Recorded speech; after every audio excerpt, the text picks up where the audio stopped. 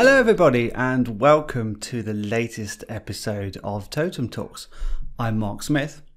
And I'm Helen Fruin. Excellent, great segue, thank you very much. Slight pause. Never mind. We'll get better. Today we are talking about something quite important.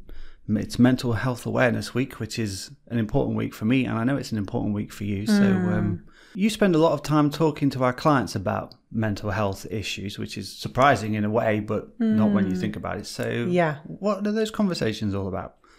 So I guess, as you say, it's surprising in a way because we don't bill ourselves as mental health experts, but being a psychology firm, naturally, and also the fact that we deal with management, leadership, mental health is a huge part of management and leadership. And if we're running personal effectiveness workshops, mental health is a huge part of that.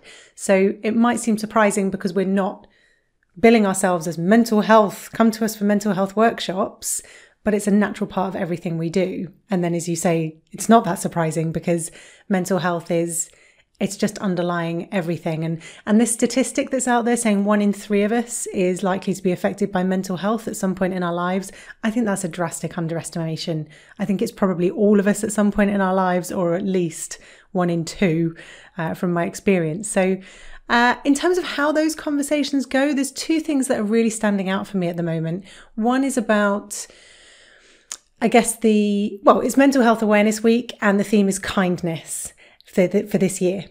And one of the things I keep hearing people say is, if you're going to be kind to other people, we need to be kind to ourselves first.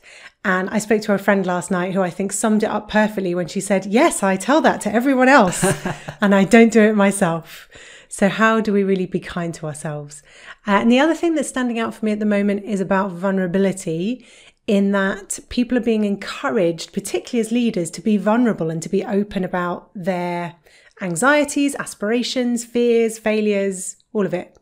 Does that mean I'm supposed to go to my team and say, hi team, I've got to be honest with you, I'm not quite sure what to do right now. And also, just so you know, I'm suffering with a bit of depression. I wouldn't suggest going to your team and saying that.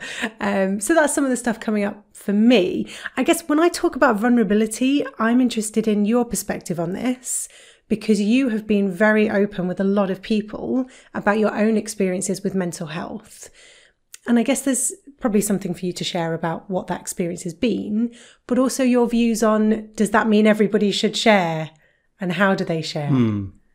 Yeah, so for everybody listening, I've struggled with depression in one form or another, maybe 2 or 3 different types, addiction issues with food and alcohol in particular. And I've had my midlife crisis now, which was also an interesting time for me to go through. And do you feel like the midlife crisis is finished? I feel like the peak.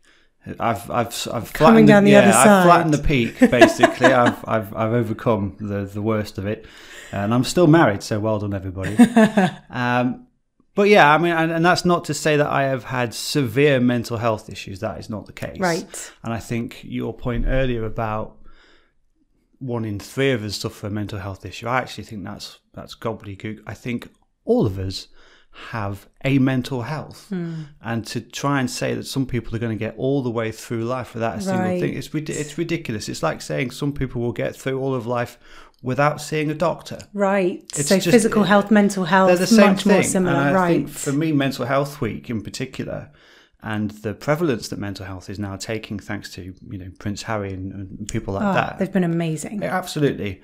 I think the subtle and actually the most important change that we have made, or starting to make as a society, is to compare mental health with physical health. But it's turning the conversation from something that was previously an embarrassment into something that's less so. Right. It's something it's nicely comparable. And when you think about your physical health, you're neither ill nor well. There's a slidey scale of in between. And I think the same is true with mental health. Definitely. And the more that we can talk about those days where we're not feeling terribly well mentally, the fewer days I think we'll have in the future where we just have the moment where we have a complete breakdown and we end up throwing teddies and prams and actually possibly even needing clinical care. Right. A bit like the same way that if you've got a growth on your skin or something like that. You're not going to wait until it's turned into full-on cancer before you go and get it treated. So I think this preventative stuff that we're doing with Mental Health Awareness Week is fabulous, and it's helped me. And I think in the conversations I'm having with particularly other men, it's de-manning the conversation, and I think that's really helpful for the space that I'm working in. Definitely. And I'm really conscious, because I'd like to explore that more, I'm really conscious of the kind of political correctness here and using terms like manliness and de-manning mental health. There's issues with that around political correctness, in that some people may not associate with those terms. So I just want to flag that we're aware of that. However, there are still plenty of men who associate with the terms, I want to be seen as a strong man. I want to be seen as manly. And how can I be manly and strong and talk about my mental health? Yeah, it's a real challenge. And I think outside of the PC stuff,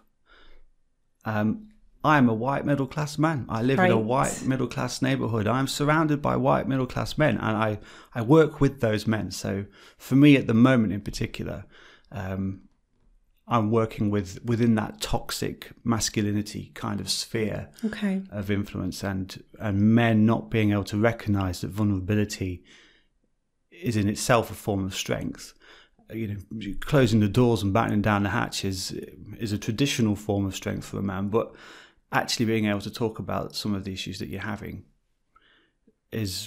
they're afraid. They're afraid of the consequences for themselves. They're afraid of the consequences for their family. And confronting fear, for me, is actually courage. That's actually showing strength. So to see men being able to do that in a safe environment where I'm definitely not going to judge them because I've got my own issues, but to give them that space to do that, that's powerful for them. Yeah. And something I'm really quite passionate about. And actually, it's only as you've started describing that I've realised, because I often say how proud I am of Prince Harry and Prince William for the fact that they've talked about mental health and they've really raised the profile of having these discussions in the public eye. And the Archbishop of Canterbury, Justin Welby, has recently also gone into the press and said, I'm suffering with anxiety. Those are all white men. Yeah. And so, there is something about in that. I'm also just wondering, having talked about political correctness, which is actually the completely wrong phrase to say, in this world, in our society, talking about being manly or being feminine, those classifications just don't really work anymore. But clearly in some individuals, they still have a lot of meaning. And so what does it mean to say I'm a white middle class man and I have these issues, when you're operating in a society that kind of says, well, if you're a white middle class man, you're so privileged, you shouldn't have any issues, shut up? There is that vibe running through a lot of the conversations.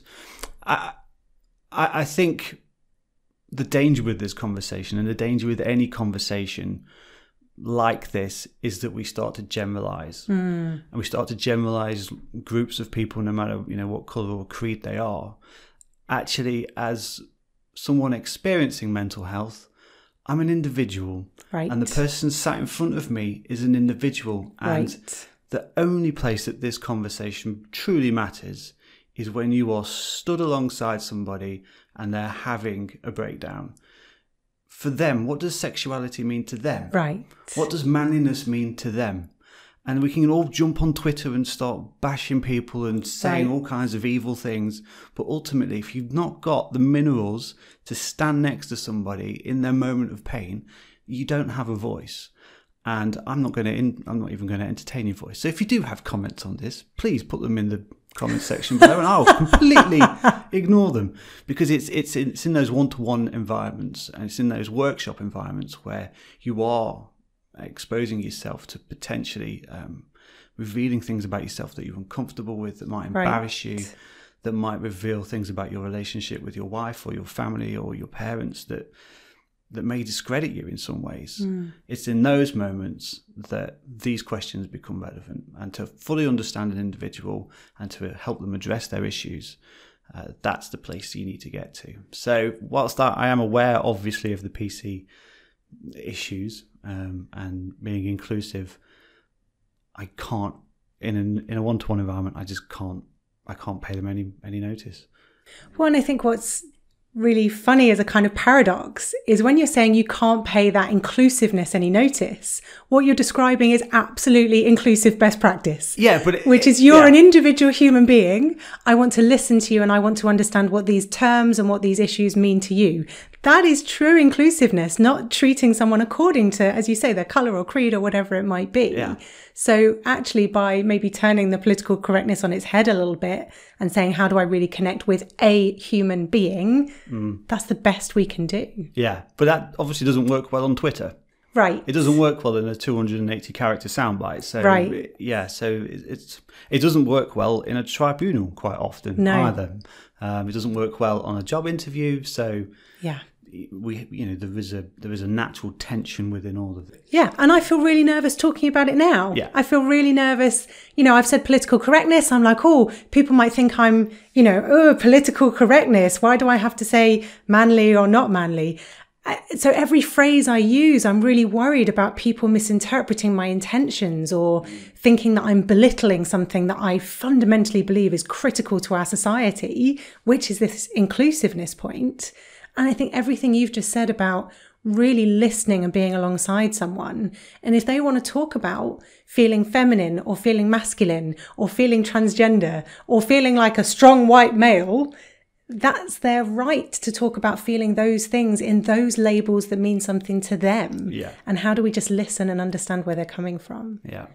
I think what's really exciting about what you're saying here is that mental health in men is one of our biggest challenges as a society, because there is, a lot of boys have grown up being told, don't be a wuss, don't cry, big boys don't cry.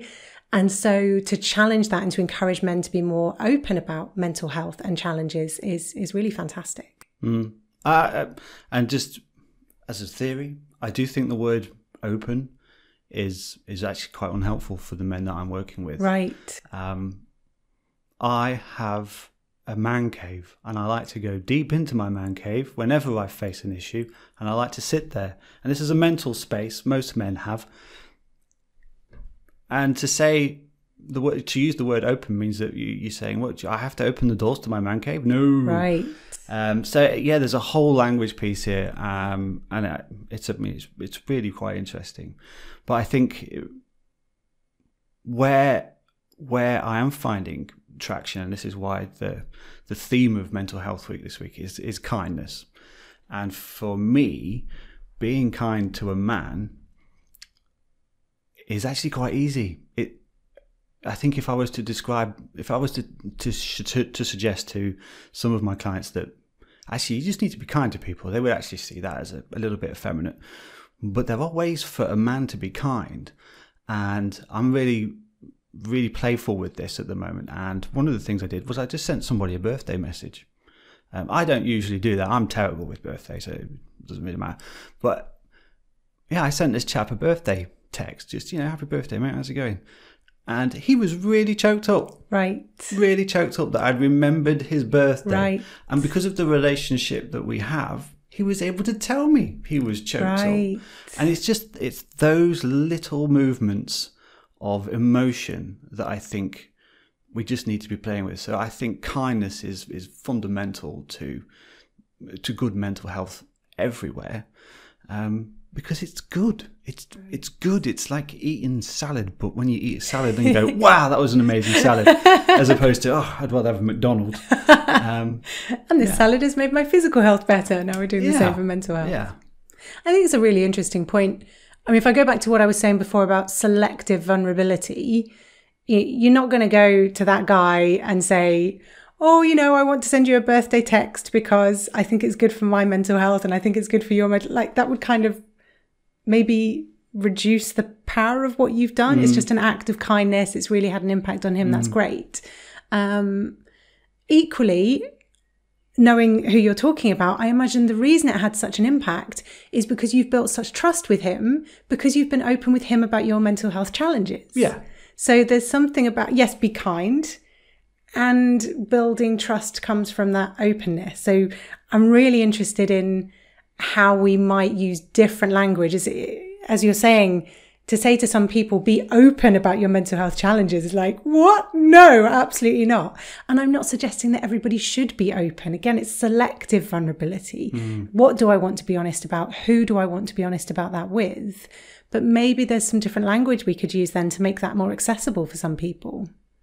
And that's the personal responsibility side of mental health. I think one of the other challenges that I often face is that people ascribe mental health as a permanent disability, right, and therefore they can't ever do anything about it. So I have had this thing happen to me, and this won't work, that won't work, and this is the way I am. And I am mentally ill. I am mentally, yes, you are mentally ill. That's not a permanent thing, right? Right. Or it doesn't need to be. I guess for be. Some people there are really clinical, strong issues. And we're going to leave that to the professionals. Yeah. What we're talking about here is everyday. Yeah. And like you said earlier about, mental health, everybody has a physical health, everybody has a mental health. And there are some days where we feel low. Yeah. And when, it's just literally, I'm a bit bored or I feel a bit sad today, I wouldn't call that a mental health issue. I'd just call that a day.